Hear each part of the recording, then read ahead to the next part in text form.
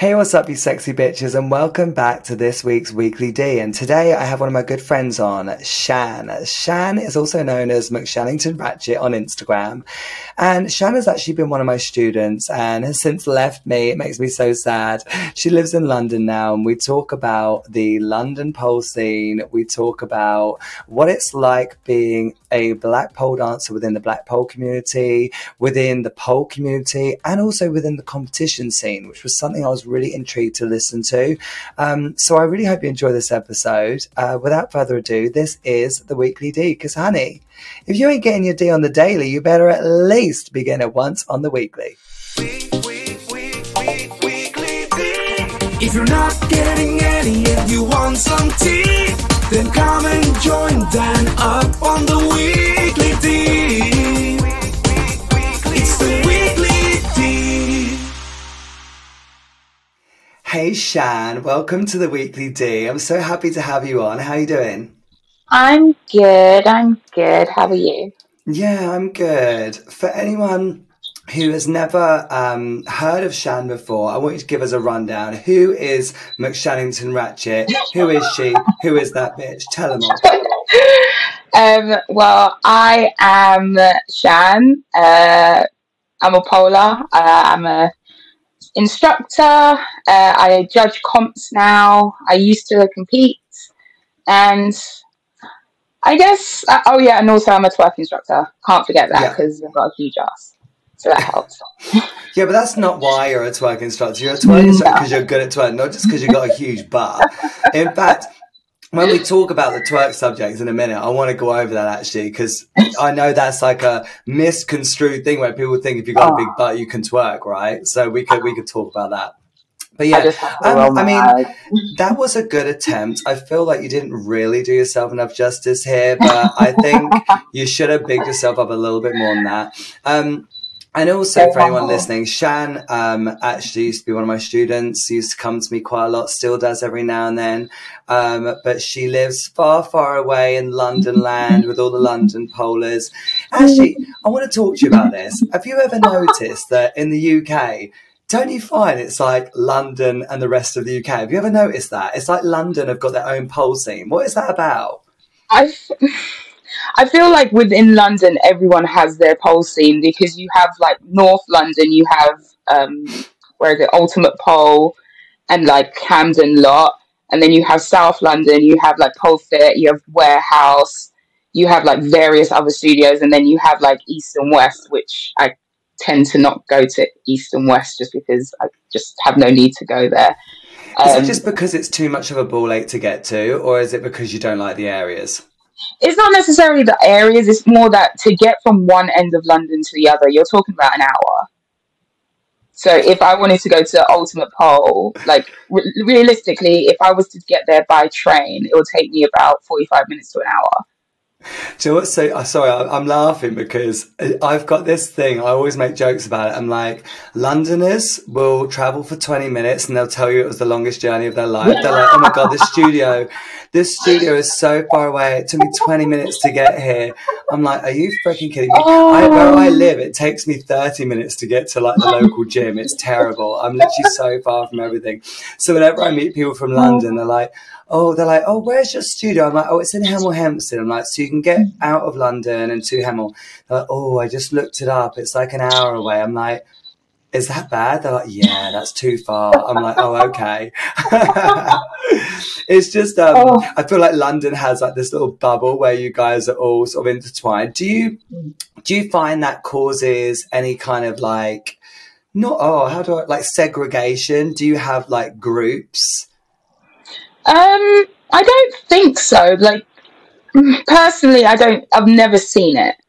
So anytime if I go to Pole Fit or if I go to like another studio, there's also Pole Fit Sutton, which is not too far from Warehouse. And Yoga James, he teaches there.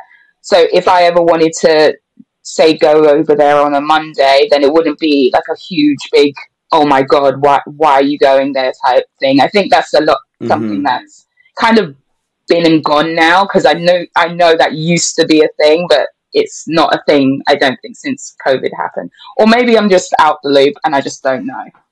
Yeah, I mean, I as well, and another thing that I've noticed with London, and it's just, I always say this, and like, it's so funny, it's always London. Like, there's a lot of studio drama and rivalries and stuff. I mean, it's obviously of no surprise to anyone, because I was like the last person to know anything about it, but the whole like drama around Ultimate Pole and stuff like this. There's been so many dramas there. I'm like, oh my God. And I've missed out on all of it. But when I speak to London people, I'm like, oh my God, this is crazy. I'm so glad I don't live in London. Sometimes Actually, being on the outskirts helps you, because I'm technically like closer to Kent than I am like in London. So I'm just like, okay, I don't need to be a part of that. So I'm just going to be on my merry way and just go to my studio and do my training. Good for you. I mean, that's the best way to be. Obviously, try and steer clear of the drama, hey. But I've noticed over the years that the London scene has very much gone into the heels side of pole. I don't know if you would have noticed that as much, but I've noticed that the names that I all know from London tend to be names that all do heels. Why do you think that is? What do you think's going? What are the Londoners doing? Why are they getting filthy in London? Is there something in the water there? What's going on? I think, to be honest, I don't even think that's just a London thing. I think it was probably started in London, but it's like gradually kind of spread out everywhere. It's now a case of, I don't know anyone who doesn't do heels, or at least dabble in heels, which I find quite nice, because you went from such a heavily focused, like tricks heavy, everyone trying to do a fonji, everyone trying to do the works and be bendy and stuff, and now everyone's kind of not necessarily straying from it, but just trying to make it more flowy with heels, kind of. I just have this theory that I think the reason that is because a lot of people have realised that actually they started pole dancing for the dancing, and now they're like, actually, the dancing bit is really fun. I'm going to go back to that bit, because that's kind of why I started. Like, I didn't start pole dancing to do fonji. Do you know what I mean? I didn't, if I'm being honest. I didn't start pole dancing to do fonji. I do like tricks. Obviously, it's what I'm mainly known for. But yeah, I don't. Why do you think we're having this transition all of a sudden where everyone owns a pair of pleasers now? I remember a time where hardly anyone owned pleasers. I know. I remember I bought my first pair of pleasers, I think, 2015. So this is showing my age. when Do you know what? I look at that, that video I sent you of you, me, and then a load of other students years ago. Oh, God, it makes me feel sick. I'm wearing like sandals, and sandals do not look good on me anyway. And I'm like, I've got my fucking man feet. My toes look like they're about to jump off a fucking cliff. I'm like, oh, this is disgusting. And I'm literally watching us, and we're both like on the flats of our feet. We're not using any point work at all. Like, oh God. This is how you know we were at the cutting edge of something special, without any kind of ankle engagement whatsoever. Oh my god, no way. Like, seriously, I mean, I struggle to engage my ankles now, and I've been doing it for ages, and I find it like such a hard technique to grasp. Really, I do. And actually so much harder in sandals. What do you prefer to dance in, sandals or boots? I think I go between the two. So if I want to do more kind of tricks and more like kind of thread throughs, then I prefer a boot. But if I'm doing like floppy ankles or really kind of glide work, then I'm definitely more of a sandals type gal. Yeah, I mean, like kips and stuff, like doing them in sandals. Oh, I mean, just like that sucks, doesn't it? Do you, if you had to choose one, which one would you choose? Oh, I think I'd choose sandals. Simply for the fact that I know my ankle engagement will forever be there. Yeah. Because it's hard. Once you lose it, it's so hard to get back. I went sandals almost the entire year last year. And then I kind of slipped off for a month, went back to boots, came back like a month later. Ankle engagement was gone. It was out. It was out. Well, you've got the ankle engagement supporter, I think. I think for people who have the ankle engagement support it's kind of like fine because but did it take you long to get the ankle engagement? Because I found for me, like, even in boots, like, and boots obviously protect your ankles a lot. I have to say, like, my best fails I get on polos, though, they're always in sandals. Sandals always provide the goods for the heels fails, I have to say. But yeah, I mean, what about you? Like, how long did it take you to build that kind of ankle conditioning up?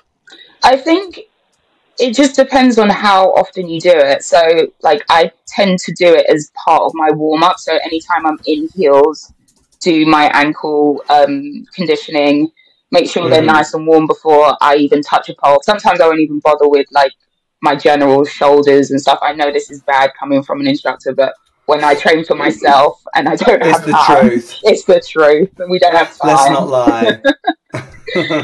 But when I do, it's pretty much all ankles, making sure they're as warm as they can be, because I want to be pretty much on point whenever I can. So yeah, if I'm doing heels, ankles are a must, and wrists. Yeah, for sure. And you made a transition. I mean, I wrote this in the in our chat as a joke. I put, you went from trickery to sluttery. But you did there was a time back in the day where you were very much a trickster. And I feel like I've seen this in a lot of people. I mean, I hope she doesn't mind me saying this, but like people like Emma Coffey, I remember, used to do quite a lot of tricks, actually. She used to do a lot of the same competitions as me. Kirsty Griffith, same thing. And they've transitioned very much into the heels world. Well, why do you think that is? And like, what was the reason for you? I think it's not necessarily that. For me, I don't think it was anything to do with having tricks as a thing. I just had a core set of tricks that I liked and then kind of evolved them from where they are. So like, everyone who knows me or follows me, I love a shoulder mount. Like, I could do it in my sleep if I wanted to. Do you? Maybe. When I knew you were coming to my class, I was like, right, we'll have to do a shoulder mount trick today, because otherwise she'll leave feeling really pissed off. I can't do the rest of it. Just give me a shoulder mount, I'll be fine. Yeah. But yeah, it's just, I find that even though I feel like I do the same 5 tricks, I want to elevate the same 5 tricks. So the next time you may see me do a shoulder mount, you might see me doing a different entry, different exit, doing a variation, or doing just something to make it feel a bit more me. And I think that one thing that helped me was hips. I found out that I have kind of very mobile hips, which I didn't actually realize. So I worked that to my advantage with undulations and like isolations of like my body, and I already have we'll call it a bendy back without kind of trying so hard. But yeah, kind of just work things to your advantage, and I think that can only happen when you're, say, maybe 4 years plus in pole. You kind of trial things out, see what works. If it doesn't work, fling it to the side. If it does work, elevate it to be your own, and then that's how you get through. Yeah, for sure. And I think that you mentioned about, obviously, you have those core tricks that are like your go-to tricks. What's your advice, actually, for students who might be listening to that and think, oh, actually, she's kind of right. I never really perfect a trick. I kind of just get a video of it and then I move on to the next trick. I mean, do you advise that to your students, to be like, listen, don't rush, like try and stick on a trick and make it look good before you just move on to the next best thing? See, this is always hard. I will always say, get the basics right. So it doesn't necessarily matter if it's like a butterfly or anything like that. If you don't want to invert, then is your drop down into a outside leg hang like as clean as you can make it? It's your spins like as clean as you can make it, then that's kind of like the way forward. I don't tend to alter people's mindsets too much, simply because it's how they want to be, and I want them to have like the best experience kind of possible. And everyone who takes my class knows that I'm a bloody idiot, and I'm just sat there, just raving out to my music whilst they're all doing the stuff, making sure obviously no one gets hurt. If they're doing something spin wise, I can just roll around and be like, yeah, go, be fun. So yeah. Also, you actually have to tell me if I go on a rant, because I tell novels, not books. No, don't worry. Like, speak as much as you want. It's a podcast. We're here to speak. Speak as much as you want. How we talk about like perfecting moves and the time that comes with doing things like that. And time is such a precious thing when it comes to training pole, because there's so many elements to it. But you have a full-time job as well. Tell us about that. Yeah, I am an administrator from Monday to Friday, and I teach once a week. So for me, and then you have to train on top of that as well. So how do you manage that? Yeah, last year I didn't. Not gonna lie to anyone, it was a lot of work. So normally, pretty much most of last year was Monday to Friday 9 to 5, Tuesday teach, Saturday Sunday either I'm teaching or I'm judging somewhere. That was pretty much most of 2022. And not going to lie, I burnt myself out pretty hard, to the point now. What did that look like? What happened there? It was just like you were running on empty. So even though like I had my 9 to 5 and like I'm just sat in front of a computer, but my day job is actually pretty stressful because I have a lot of work that comes my way, and then I have to deal with it. I have to deal with clients, etc., etc. And then to have to use my body to, even though my body's okay, but my mind is just like, okay, I'm tired. Like, I want to sleep. Whereas I think to myself, okay, it's Tuesday, it's 5 o'clock. I need to get out the flat to go and teach. And then it comes to Friday when you're just like, oh, I want to relax after a long week. And you're thinking to yourself, crap, I got to be in Liverpool for this. I got to be in Hereford next week for this. And it is a lot, and I don't think a lot of professionals now. I think the only 2 people I know who do full-time jobs as well as teach is Lauren King and Jessica Debank, because I spoke to her about this as well, because she still has, I talked to her, I said, do you have a mogul job? And she was just like, yeah. And I was just like, how are you doing this? Because she's more places than I am. So I'm like, how are you coping? And she's just like, yeah. We move. I find it funny as well how people don't really realise that you've got a full-time job. You teach, you train, you sometimes enter competitions. You've also, let's just mention that you've got a partner as well who does actually like to see you at some point. He didn't see me last year. These are so many. That's what I mean. And it's like, it's that whole thing of like, how are we expecting people to be so great when we've also got to make a living, we've also got to, and especially as well the professional polers, like, who don't have full-time jobs. People are like, oh, you're always working. So, well, yeah, I've got to pay my bills, but I've also got to try and work as well. Like, I've got to compete and do all these other crazy things.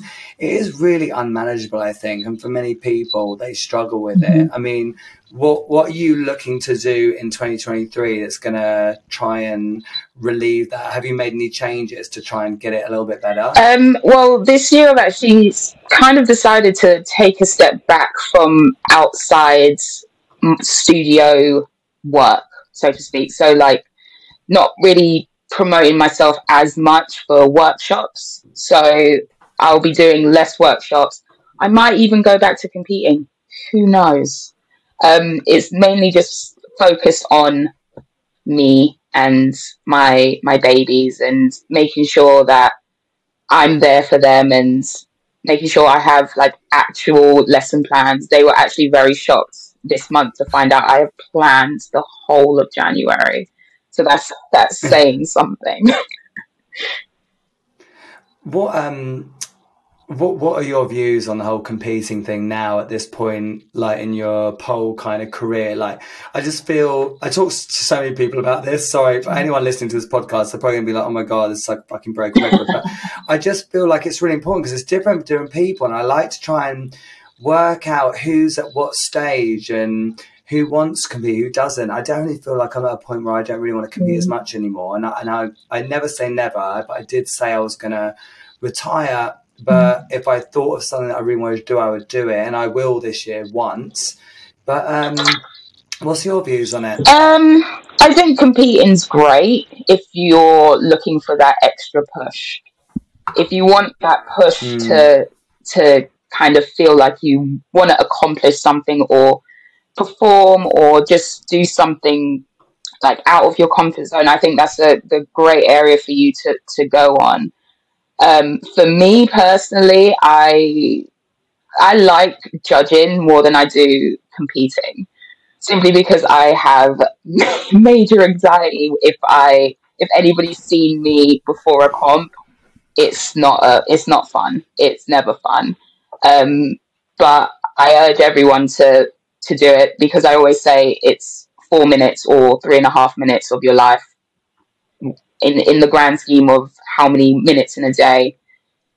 If you do it, you do it. If you don't, you don't. But I'd like to go back to competing, because I was speaking with Jacob about this the last time I saw him, and he said that he'd only go back to competing if he had like a very big idea. And I am wholeheartedly in that, because anyone who knows me, I love to just perform and just have a theme and have the whole aspect just come together and just kind of wow people.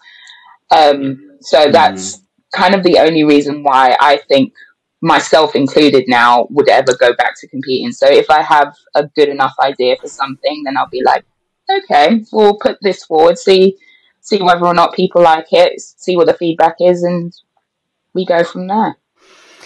So while we're on the subject of competitions, I'm going to bring up the subject that actually was one of the things that you wanted to talk about, which was competing as a black person. And I've just realised we haven't mentioned anything about race at the beginning of this. So if you're not watching, Shan is black, just in case you need to know. Hey! Hey.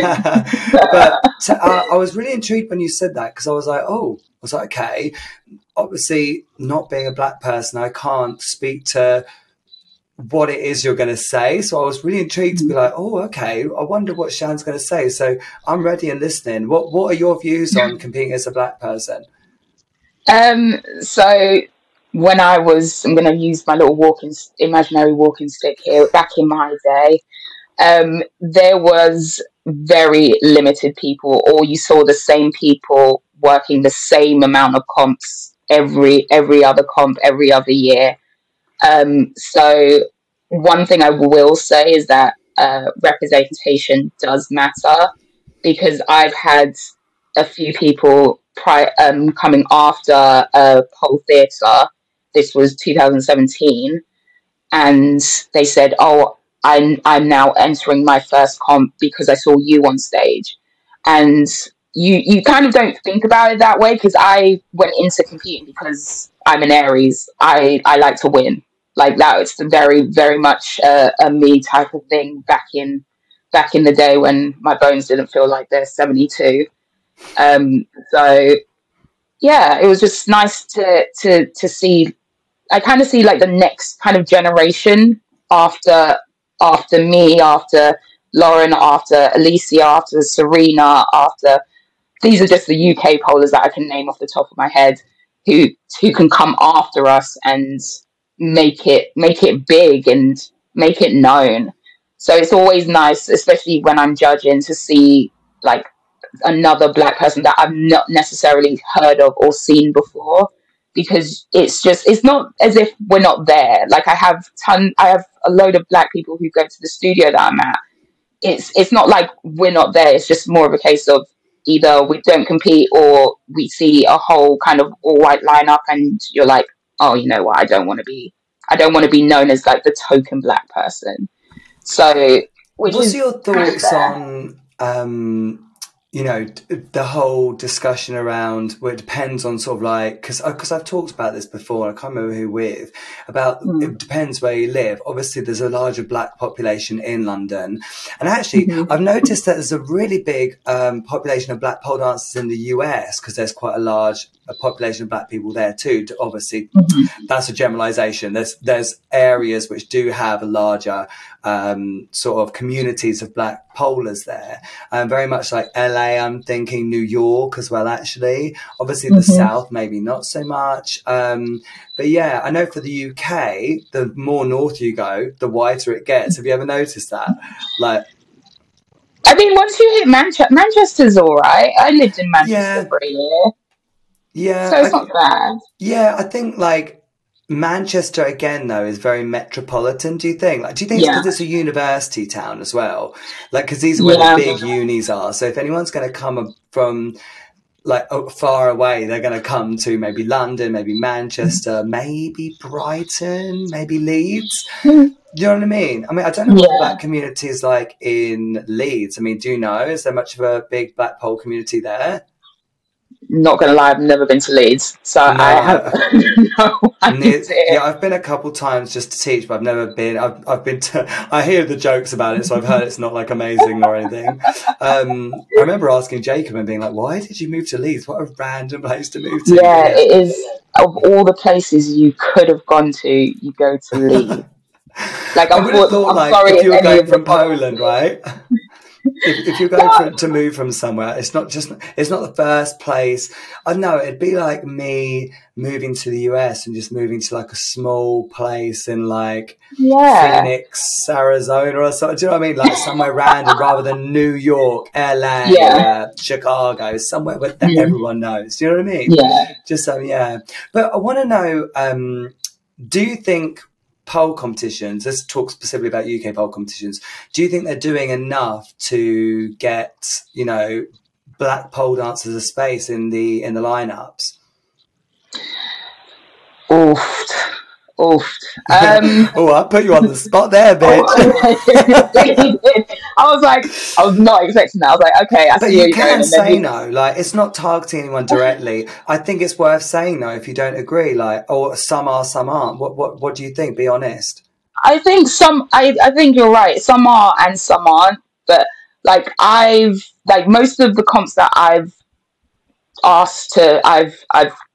judged at. Sorry, are all. I've all basically asked them, can I be on the judging panel? Whether or not the lineup was going to be as diverse with me there, I can't give an answer to that. But then again, it's so hard because I always say that there's the most amount of people in pole. Wait, hold on. Let me stop because I'm actually going on a tangent. Let me organize it. Sorry. There's like the OG kind of black polers that I know who I competed against or I saw as a competitor or whatever they were at the time. But then you have like the new schoolers who are coming through, like Rachel Giselle and Jessica D-Bank and other people who are coming up the ranks. And I think that they should also get their spot in like the limelight too, because I think if you look hard enough, even through Instagram, even if with the algorithms and all the stuff, people share a lot of things. Like there's no reason why they shouldn't be put on a stage. There's absolutely no reason why. I will wholeheartedly say when I watched Rachel Giselle on stage for X Gen, a slight tear came down my eye. And that's saying someone who's very dark and very cold inside. Does Rachel Giselle have really short hair? Yeah, she's basically like Amber Rose. I think I met her, but I didn't see her routine because I was on the stool outside. But like, yeah, that's good to hear. She's incredible. But this is the kind of thing that I mean is just that the talent is there. Like, you kind of don't want to have to force feed it in someone's face. You just have to know that whoever's being shared, whoever's being followed, whoever's being liked, even though like Instagram doesn't count for a lot in my eyes anymore, you could have like 16,000 followers, and like your movement may just not appeal to me. But if someone's got like lesser followers, I find that their movement's just a bit more quality control and all the good stuff. When I think of like the big names in the UK, I agree with you.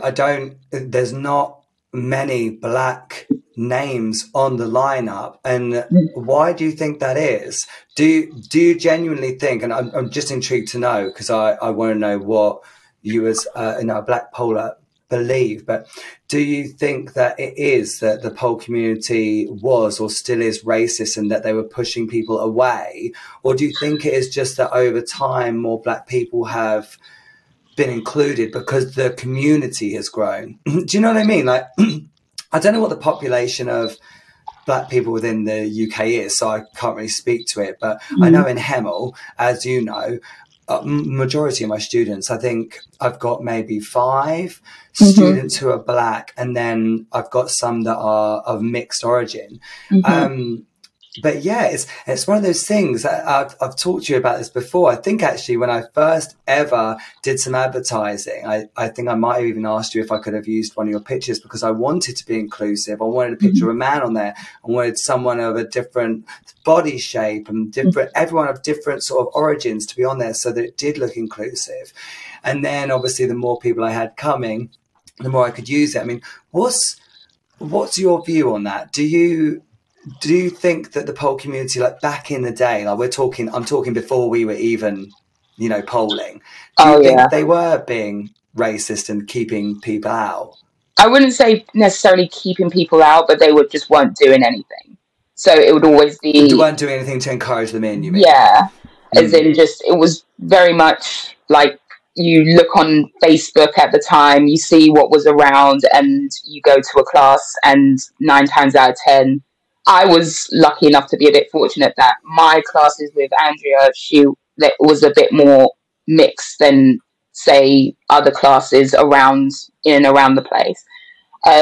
So yeah, I was very fortunate for that, but I know that not everyone was. But it just depends on regions, more specifically at the time, regions, because as people grow up, you tend to move out to the countryside to live out your best retirement life, etc. Whereas in the cities, you have a bigger diverse of just multicultural in general. When you have come to South London, you rarely see white people, I personally find, especially like round where I live. But then you also have places in London that are white. You have Jewish people who live in North London. You have Asians who live in maybe East or West. But it's just a mixture of everyone. And I just don't think the pole community, unfortunately, when I started, wasn't a big thing. And I don't think it was not necessarily racist. It just wasn't inclusive prior to when George Floyd died, and the whole Black Lives Matter movement kind of went and jumped off. And I don't think anyone batted an eyelid prior to that. Whereas afterwards, everyone kind of paid a bit more attention to what they were actually advertising, what they were actually doing. And I mean, it's made a bit of a difference. It's a bit more kind of not necessarily encouraging, but it is a bit more colourful. We'll say that. Yeah, it definitely is. I think especially not even just around race, around gender and around, we've got a lot more trans polers now than we ever have. And it is great. I think it's a really difficult one because I speak as a studio owner who, when I first started, I literally had to advertise with pictures of myself because I didn't have any students. And then when I did have students, especially being in Hemel Hempstead, it was all white people. So then I was advertising with pictures of white people because that's what I had. It's the only students I had. I couldn't can you imagine if I just took a picture of a random black pole dancer I'd never known before and used their photo? I couldn't do anything like that, and I would never. So I feel like, what's your advice for someone like me back then? I mean, I know now really what I did, but what is your advice? Let's say, for example, someone's listening to this and they're like, yeah, actually, I'd love to get more, people from different ethnic backgrounds into the studio.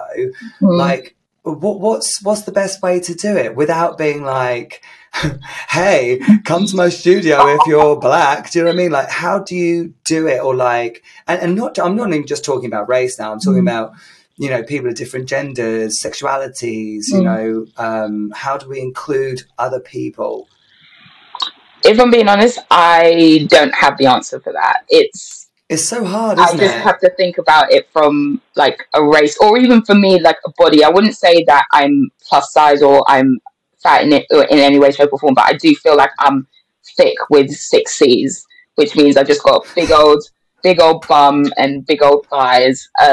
So I would never say that I'm, you know, a size 2. So I always think that it's more about being approachable, because anyone can try something once. And once you get there, and if you feel like comfortable and surrounded by people who are like, yeah, you can do it, you can do this, you can do that, then that's a good enough reason at least to come to another class and see how the next class goes. So I always say that first impressions matter. Especially for sure. I always think that I've got my beginners class on a 4-week beginners class, and their first perception of pole is with me. So if I'm not necessarily comfortable around myself, but if I feel any kind of way, shape or form like a bit insecure, they will pick up on that and they'll be like, oh, maybe we won't come back, or maybe we won't do this, or maybe we won't do that.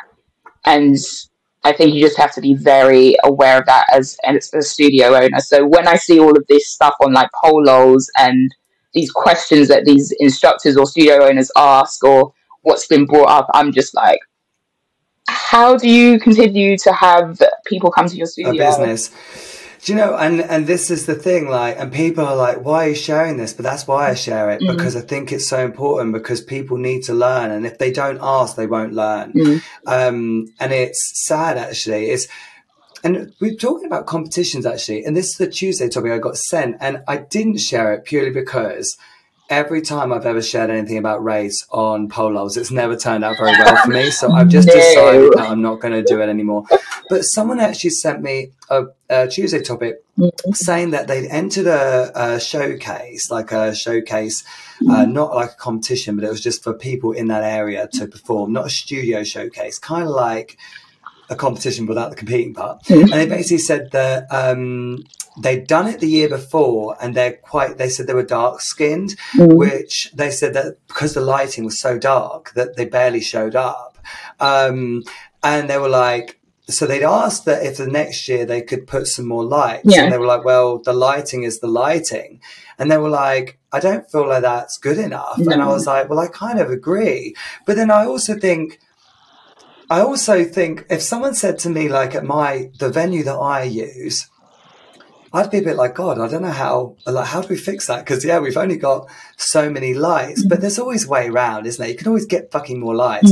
Get some front lights on the front of the stage and just hire them. It wouldn't cost you much. It would cost you like 50, 60 pounds. Do you know what I mean? Or like, I just feel like, that really shocked me. But it was one of those things, again, where I think really people should know the answer to that one anyway. Do you know what I mean? But it makes me sad that studio owners that are still out there that don't think about that. And I think this is why sometimes I find it really hard to understand how anyone could feel not included, because as someone who, you know, is a man in a very female dominated industry, gay, you know, I've got a Jewish family, you know, talking about like being minority.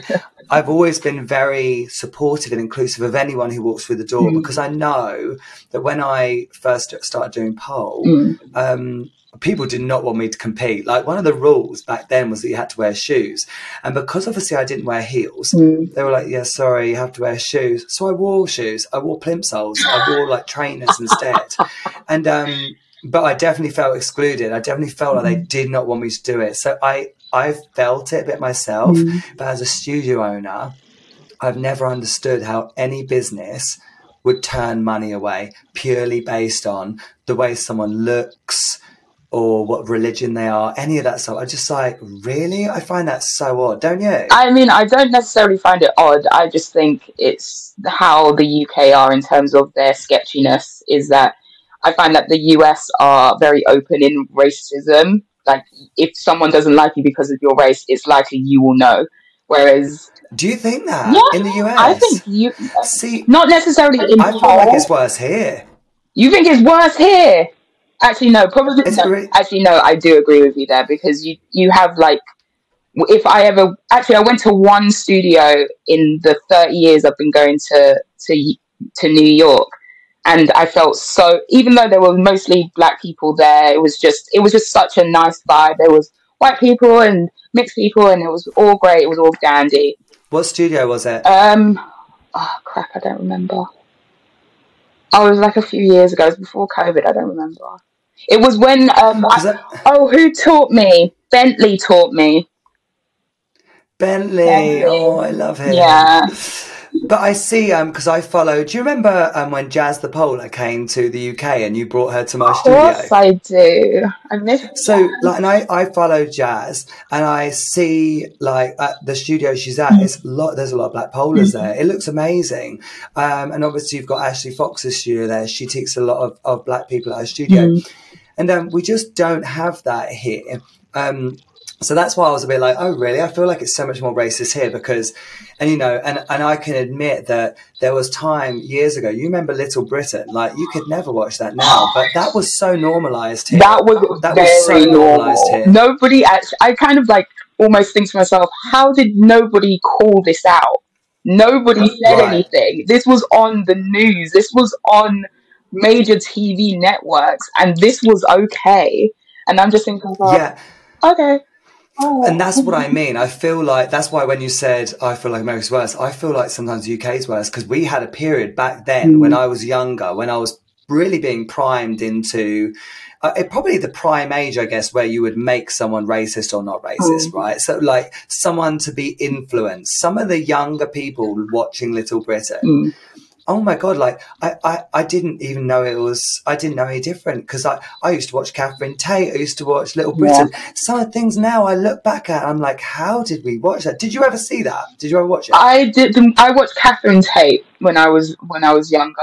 Right. But the only thing I kind of say that America's worse in terms of violence. The UK, I don't think we get as violent in terms of racism. I don't think, because I think it's more to do with like guns and like, was it the First Amendment or Second Amendment, and just that aspect. And then you have also that you don't get taught you only get taught Black History Month 1 month out of the year in the UK, and that is that. And then it's like it's curtains closed after 31st of October. You don't hear anything about Black History Month after that.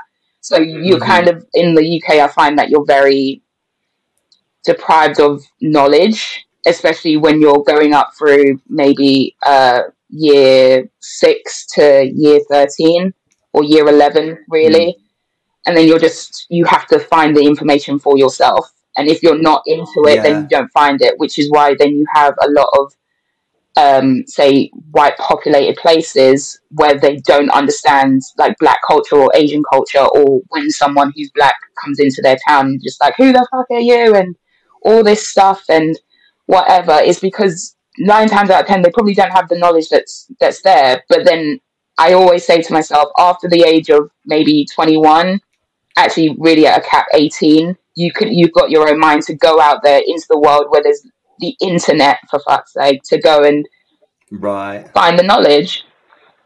Yeah, it's there. You've just got to be willing to find it. But the problem is that you've got to, I've always said, I think with anything like homophobia, racism, all of these sorts of things, I think it's got to be taught to you. And it's always taught to you by your peers. It's either taught to you by your brother, your mum, your dad. It's taught to you from a young age. It's not something that someone just grows up and thinks they're going to be one day. It doesn't work like that. And I think because I was brought up around my stepmom, who's from Jamaica, I just got used to it from a very young age. So maybe for me it was different. I don't know. But it's weird, isn't it? That was so funny because when you said about, I think America's worse, and then I realised what you mean. But I guess I can't really speak to the US because I don't really know because I don't live there. But yeah, I see what you mean about the violence being different there, but yeah, God, we've kind of really gone off on a tangent on that one. This is the problem, Dan. This is my life. But it's important though. But this is the thing. I feel like there's so many facets to it, so many sides to it. There was actually another thing. Oh, sorry guys. I actually just need to quickly take this. I hope that's okay. It's Sarah Scott trying to call me. Hello, Sarah. Hey, yeah, I'm just doing a podcast at the moment. Is everything okay? What's up? Oh, you just wanted to tell me about your pole camp in March. Oh, yeah, tell me about it. Who's teaching? Marlo Fiskin, Ali Kamikaze, and Kiana Walker. Wow, that sounds amazing. Are you teaching as well? Oh, wow, this sounds so cool. What's the hotel called? Oh, the Meter Grand Resort. Wow, that's going to be amazing. Are there spaces? There are spaces. Oh my God, I'm going to have to let people know. Well, you definitely have to count me in. I'll go and tell everyone about it now. No worries, babes. I've got you. All right, bye.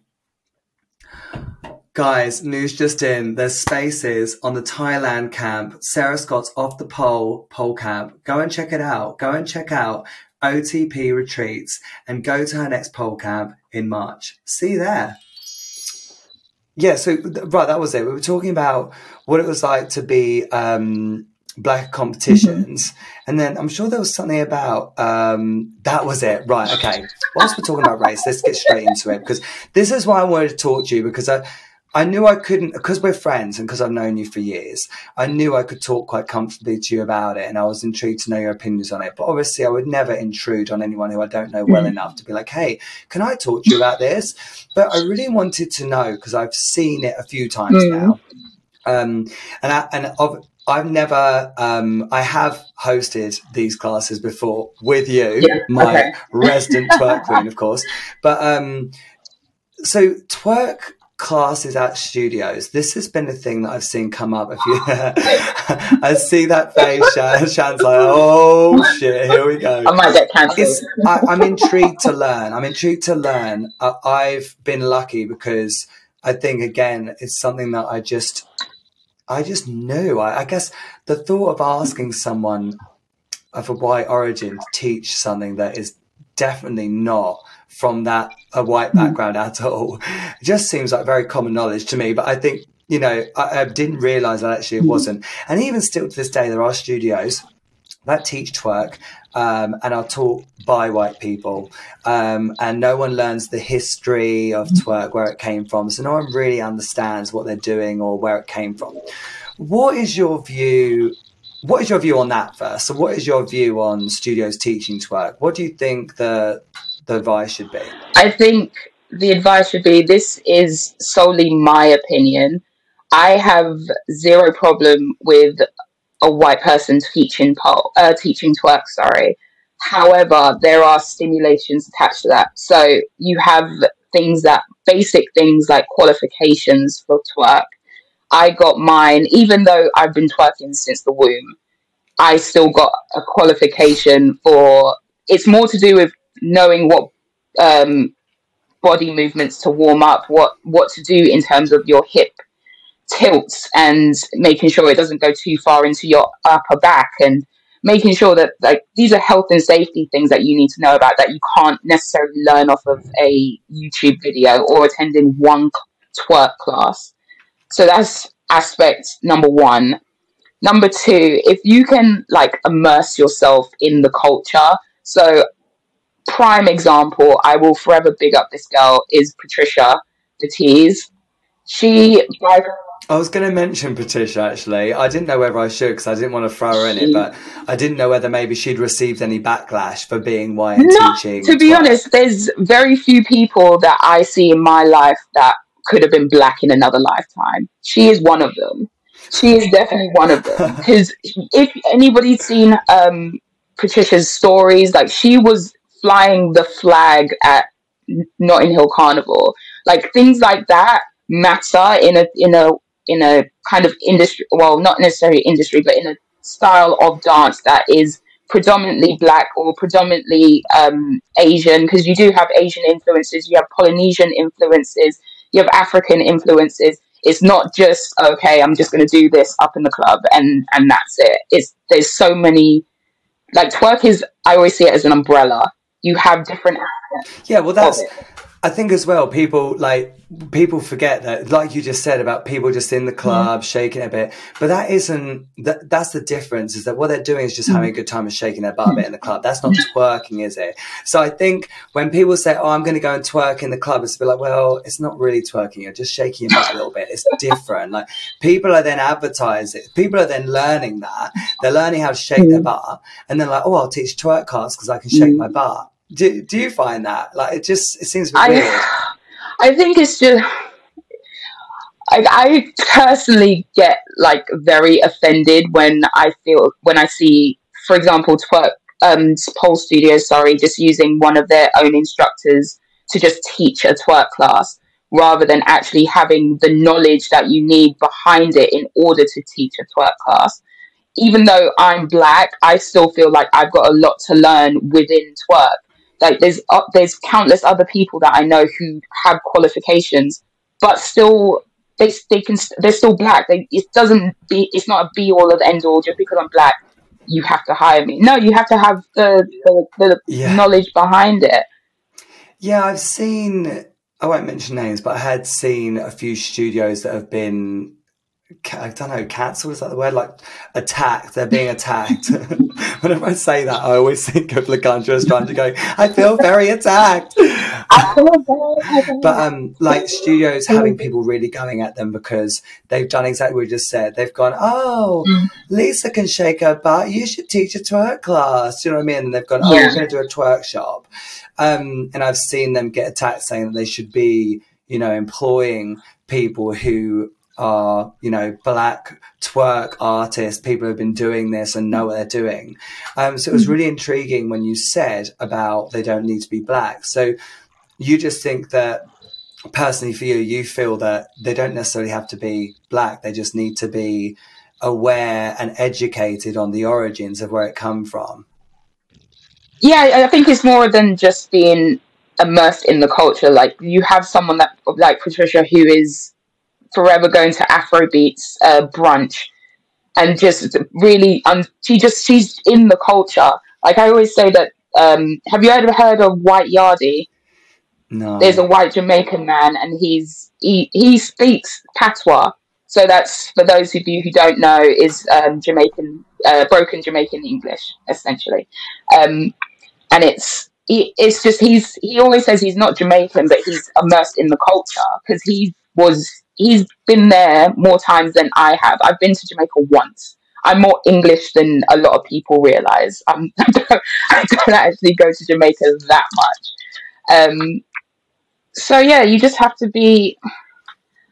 Sorry, I've really forgotten what I was saying. See, this is why you have to keep me on. It's okay. No, we're just talking about like why people don't... You were saying about like they don't need to necessarily be Black. They just need to be immersed in the culture.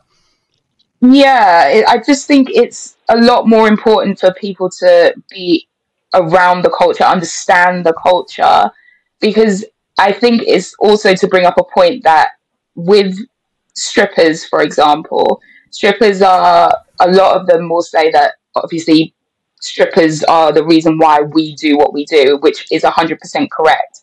But when you hear that someone's put together a stripper workshop who hasn't been a stripper, who has not learnt from a stripper or has not been an ex-stripper previously, would you learn from them knowing that they're not a stripper? That is the kind of questions I ask myself when I hear about a twerk instructor. Is that, can they twerk? Are they immersed in the culture of twerk? Do they have their qualifications for twerk? And that goes the same for pole instructors too. If you found out that someone didn't have a qualification but yet was teaching pole, would you go there? Probably not, because it's unsafe. It's funny actually, because back in the day we did, because no one had qualifications. So I probably would, but only because, I mean, it's like me. I actually, it's funny, we talk about, I'm intrigued to know your opinion on this, kind of going off the subject maybe of twerk, but more on qualifications. You know, what do you think qualifications really mean in the grand scheme of things? Like what you do, would you say that if someone did a qualification, they'd be able to do what you do? Because I don't think they could. This is so hard. You see what I mean? I know. I'm sorry. I'm making your life really hard here, but sorry. I find it, and there's no right or wrong answer. This is the thing. I find it such an interesting topic because back in the day, you know, people like Sally Ann Giles, Deb Riley, there wasn't qualifications back then. So when I first started doing it, I learned with Stacey. This was back before Stacey even ran Expert. Expert didn't even exist at that point. I think Expol had only been going for a short period of time. And you know, qualifications weren't really a massive thing back then. And then I did mine. And if I'm honest, I'm more of a practical learner. I hate the theory side of things. So I hate qualifications. I've just never been into it. But yeah, I mean, what's your views on the whole qualification thing? Like, how essential do you think they are to telling whether someone's a good teacher or not? No, okay, that's probably the wrong way for me to put it. The way you said it just at the end, I was like, it doesn't necessarily make them any better or any worse. No. But I do think it's there for like insurance purposes. That's kind of the back thingy, whatever. But hold on, but just to be clear, by the way, I'm not trying to go back, because I think what you were trying to say to me was, you know, if someone does a course for twerk, at least they're being able to show that they're trying to put the effort in to learn the history, to do these things. Yeah. This is if it was a white person teaching, right? That hadn't had any previous background. They realized they really love this culture of twerk, and they love the dance style. They really enjoy doing it. And it just goes to show that they're going out of the way. Sorry, what I meant was more for pole dancing, actually. I was just intrigued to know, because twerk, I think, probably a bit different subject, but more for pole. Like, what do you feel the benefits were to you for doing your qualification? Because I didn't feel like I changed very much. Like, I felt like it maybe taught me a few teaching, like spotting techniques, but it didn't. Yeah, I don't know. I feel like I learned more from watching how other people taught. I felt like that taught me more. I think for me, I prefer having something as a qualification just for my own personal peace of mind. I know that there's a lot of people that will who will shadow for like 6 months before they go ahead and get a qualification of their own. But I think in the grand scheme of things, you can't just take out an insurance for sport without having some kind of qualification, I think, to back it up.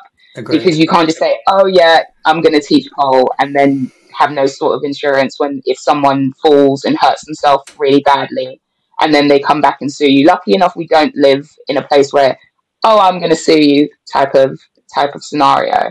But it's just to essentially just cover our backs and make sure that my students are in the best possible, like, warmed up, cool down. Like, I was not very great in school, especially with biology and the body and stuff like that. So having things like that helped me out a lot, because I actually understand like how my body works a lot more through my qualifications, rather than it just be, okay, I'm just going to learn on the fly, which is fine for other people, and that's maybe what works for them. But for me, it worked out that I prefer it. Yeah, I feel I've noticed that more so nowadays than ever, there's more people who do pole, and then maybe they're a PT and they're like, oh, I'm going to go and do a pole course actually so I can teach pole. It's so different, isn't it? You just can't do that. It's not like, you know, like with the Les Mills programs where you can just go and learn body pump, and you'd be like, oh, I'm going to learn body pump, what did you say? Body pump. And I'm just going to teach body pump next month. So body pump class is coming soon. It's so different because you're learning an art. It's such a, there's so much more to it. It's like all of a sudden me being like, oh, I'm going to go and do a gymnastics course to be a coach, and I'll be a gymnast. I don't know anything about gymnastics really. Do you know what I mean? I know how to do a fucking cartwheel, and I can barely do that some days. Do you know what I mean? So yeah, I've always found the qualification thing really interesting because I have it. And for anyone listening, by the way, it's actually really important that you know that if you do ever want to be an instructor, you do have to do your courses, because if you don't and someone does decide to sue you, even though that's not much of a thing here, if someone did hurt themselves and tried to sue you and you didn't have any qualifications, you would not be insured at all. There's just no way. If you've got nothing at all, there's just no way you'd be insured. So definitely go and get your insurance, everyone. And one thing I'm actually going to ask you, because I tried asking Stevie and Athena about this, but they literally had zero opinions on it. So actually, I'd love to ask someone who is a black woman living in the UK what your opinion on it is. What's your opinion on the Harry and Meghan thing? I love them. I'm fully supportive of them. I was... This is what, funny enough, me and my boyfriend were talking about this yesterday, and we were pretty much in agreement about this. So Meghan Markle... just to mention quickly, your boyfriend's white, isn't he? My boyfriend is white. He's sick of the both of them. He doesn't like the two of them. Me, I just don't like this Meghan, she's crying wolf scenario, because she used the fact that she is very light-skinned for her to get jobs, and she claimed that she was white. And then all of a sudden she comes over here and then she's claiming that everyone's racist. So I'm a bit like, kind of make it make sense kind of scenario where you're using the fact that you're very, very light-skinned to your advantage. But the moment that someone actually brings up that you're black is now the problem. So, like, for me, I find it very hard to get by when, like, it's been very much a hypocrite. So yeah, that's really interesting. So, and tell me, like, do you, what do you think, like, other people of colour think of the Harry and Meghan situation? Because actually, I was a bit shocked by that, because I thought you were going to be like, I'm in full support of her. But I know you're not saying you're not, by the way. But yeah, I was just intrigued to hear a different perspective of it. I also think that we, on social media and TV, we hear so many different bits and snippets, and it's all been taken out of proportion. Have you watched the documentary about it on Netflix by any chance? Funny enough, I have not. So yeah, I recommend it for sure. It was an eye-opener.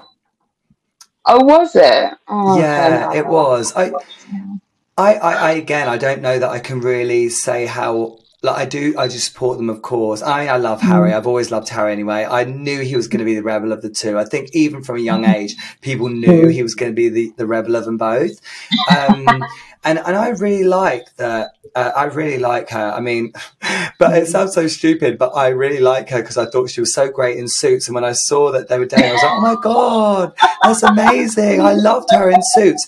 So obviously I don't know her. I know the girl from Suits. That's who I know. Right. But yeah, I mean, I'm in full support. I think they've probably been through a hell of a lot more than they're able to say. I bet there's so much stuff they're not able to say.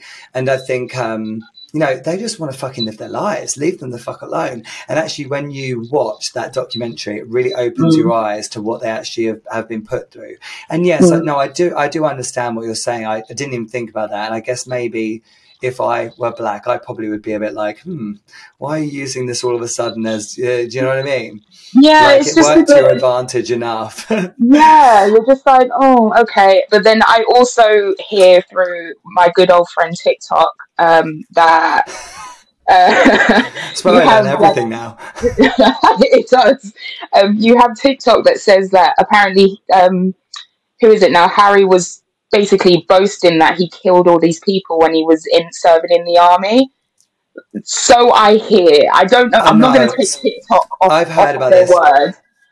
So this was a section taken out of his book, and again, this is the whole thing of like, we've not read the whole chapter about it, but I didn't hear that but so I saw, God, this is like I heard, but I saw it was a tweet. It was a tweet of someone from Afghanistan or something, and they were saying, those 25 people you killed, they all had families, they all wanted to go home, and that made me really sad, because like, you don't even think of it like that, do you? You just think, because we're taught that this is the enemy, that but you don't think of it as actually they've all got families to go to, and they want to live a life too. And it made me really sad when I read that, because I was like, God, I've never thought of it like that.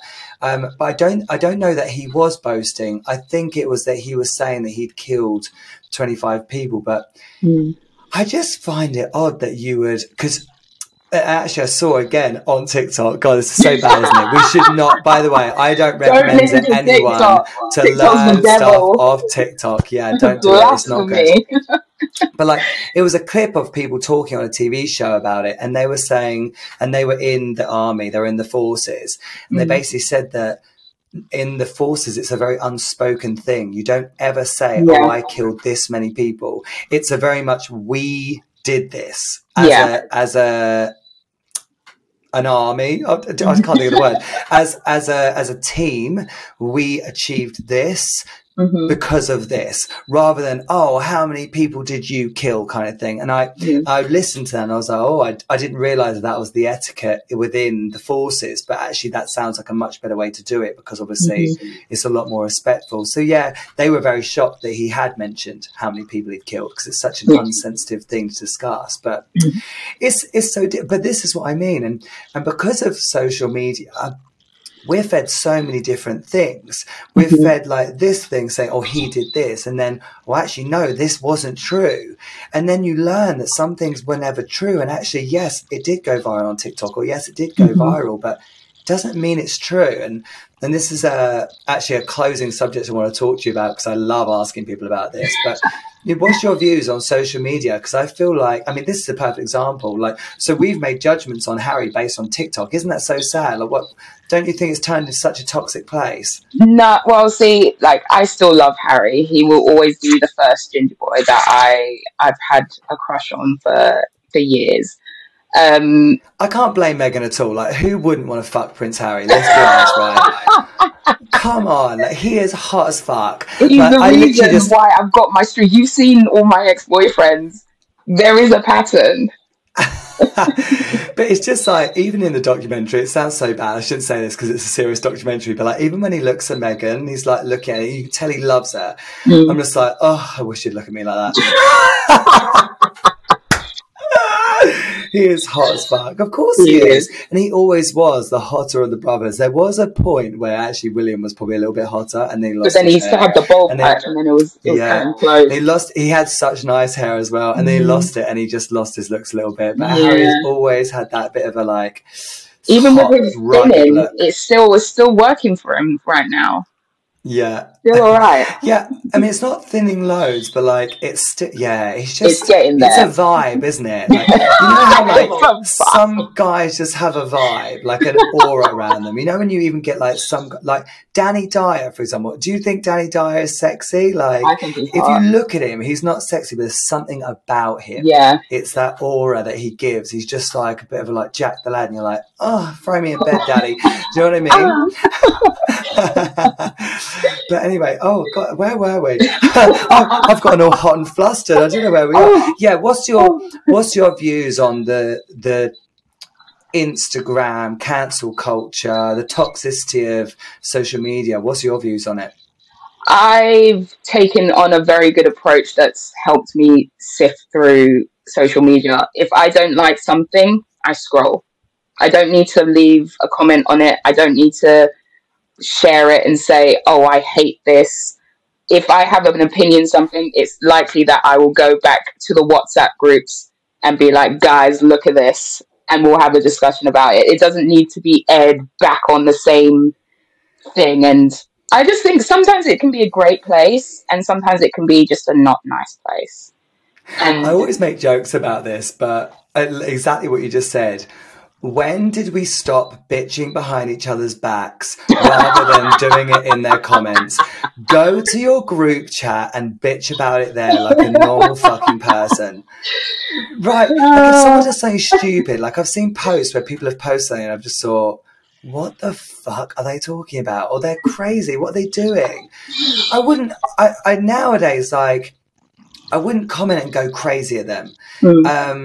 Actually, there was a time and I've talked about this on the podcast before, so I can say it openly, but Zariah posted something that was a bit transphobic, let's say. She did take it down, but she posted something that's transphobic, and I didn't go on and just attack her. I just said, listen, I was like, Soraya, maybe you should take this down because it's not making you look good, and I know you probably didn't intend for it to look like that. And I then messaged her just to be like, hey, I just wanted to reach out because I don't want people to think of you this way. And you know, that's the only time that maybe I would, is if it's someone maybe that I like and I don't want them to be perceived in the wrong way. You know, but I would never, like, I have done, and you know, I've spoken to you about it before. I've done hate campaigns before. It never works well. And God, years ago now, I can't remember how long. That must have been over 6 years ago. And I used to just be like, so, like, if I didn't agree with something, I'd post it everywhere and be like, oh, look at this. This is wrong. Dan versus the world. But nowadays, I've just realised it's just not worth it. It's not worth it because you're never going to get 100% of people support you. Because, you know, there are people posting racism on social media and there's people supporting them. You know, there's always going to be someone who is going to join that negativity. So whether you know something is super wrong or not, like, you know, when you mentioned earlier on about the George Floyd thing, well, you remember all the posts about it and how many people tried to defend the police after that. Isn't that just crazy to think there's people I rolled, and that's what I was very very happy to say that, you know, I'm proud to be black. I like all the good stuff, and my hair is now completely natural since George Floyd, because I don't know, I feel like I went through a life change when that happened. It's just, I think in the society that I've been in, like, my mum's had relaxed hair. For those of you who do not know what relaxed hair is, it's when you basically put a chemical on very, very curly 4B, 4C, maybe even 4A hair, and it becomes basically very dead straight, similar to white hair. So that's what my chemically straightened, isn't it? It's like using it, exactly. Yeah. So that's what she's done her whole life, and so I went through relaxers, I went through braids, I've gone through weaves, I've gone through wigs, I've gone through the works. Whereas I feel like I haven't done one wig though. There's one that I haven't done. Dan's trying to get me to have a pussycat wig like Monet Exchange. I just want you to live your Monet Exchange moment. Why is that such a crime? Actually, have you seen the meme that's going around? And it's what's the song? And she's like, has her wig on, and she takes off, and it's the exact same wig. You need to send me that, because I'm just obsessed with Monet Exchange anyways, and I just love her pussycat wigs. So I'm just thinking, so whenever you talk to me about wigs, I'm like, well, you haven't worn all the wigs, have you? And you're like, Dan, I'm not going to wear a pussycat wig. I think my locks are too long now for it to fit underneath it. They'll be all bumpy and gross. It is good to see that things have changed, and I still think they've got a long way to go. Definitely. And I, as someone who feels like I really try my best to do the work and to learn, and I'm always trying to listen, and I still learn so much all the time. Like, sometimes people post stuff, and I'll be like, God, I didn't know that. You know, little things, like sometimes there were things that even my stepmom will sometimes say to me, and I'll be like, you've never told me that before, and it's just. Yeah, I feel like it's a constant learning process. Have you seen Till, by the way? No. So actually, this is another movie that's just come out recently that's about very much focused on. It's like back in the day, about racism back in the day, and about, I think it was a kid that got killed, and the mum. It was based on a true story and stuff, and I'm going to see that this weekend. I'm really excited. But that's why I asked it, because I was like, oh, talking of this sort of subject, actually, have you seen it? And I think I'm going to learn so much from that as well, because there's so much in the history. So really, I mean, for anyone listening to this, go and learn, and like follow as well more Black Pole dancers. Like, I'm always sort of like watching the pages of all the Black people that I follow, because whenever they post any educational stuff, I feel like it's really fun to learn. Not even just because I feel like I have to, it's more just because I actually find it really interesting to learn. It's nice to learn about. So I encourage anyone who has learned anything from today at all to go and do some more, go and learn more. So tell me now, Shan, before we like wrap up and finish off, give me a few names of people that you think people should go and follow, that are not only educating people, but also are just fucking amazing. Okay. Twerkology Nation, for starters. Patricia, sorry, the Tears. Beanie the Jet. Can't believe it's only taken me till now to put her out there. Alabama Whirly, for those of us. I know that she's happy for me to call her fat, but I feel very not there yet. What's her name? Alabama. What's her name again? Her real name, I don't know if I can say her real name. I don't know if we can shout her out that. But her Instagram is Alabama Whirly. Yeah. So there's her. I've got so many other people. There's Dalton, and if you lot are not following Dalton, I don't know what you're doing, because he is amazing. I love Dalton. Does Dalton use he, him pronouns, by the way? That is a good question. I don't know. I think so. We will go to our good friend Instagram to check. Yeah, I literally just thought that. I didn't want to say he's amazing because I was like, oh, I don't know. Other people that I recommend. I mean, if you want to talk about if you want to see some amazing black talent, you've got to check out Bentley Rebel, which obviously we mentioned already. Anna Kia, Jazzy I always say Jazzy the Polar. Jazz the Polar. Jazz the Polar. Carmine Black, yeah. There's so many good black pole dancers. You know, Phoenix Casri. Phoenix Casri's been around for years, right? Phoenix actually was one of the first black pole dancers I ever knew about.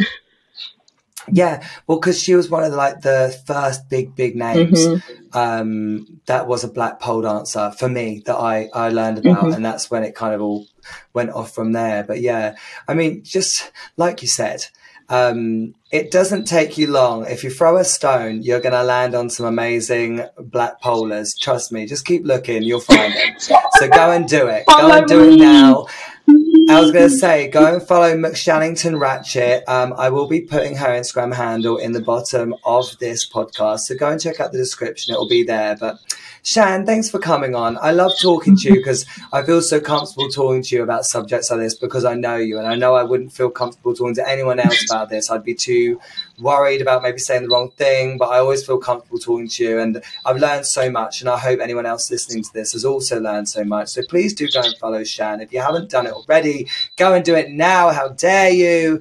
And yeah, Shan, thank you so much. Oh, you're welcome. Let's do it again soon. Yes. And I'll see you at the studio sometime soon as well. Yes. Bye then. Bye. Thank you so much for listening to this podcast. Really hope you enjoyed it. And remember, I'm always trying to find new guests. So if you have someone that you want to hear from, you want to hear their story, send me a message. I'm ready and waiting for your message. I want to learn who you want to know and who you want to get to know on this podcast. So send me a DM on Instagram and hopefully we'll get them on the podcast. See you next time. If you're not getting any and you want some tea, then come and join Dan up on the week.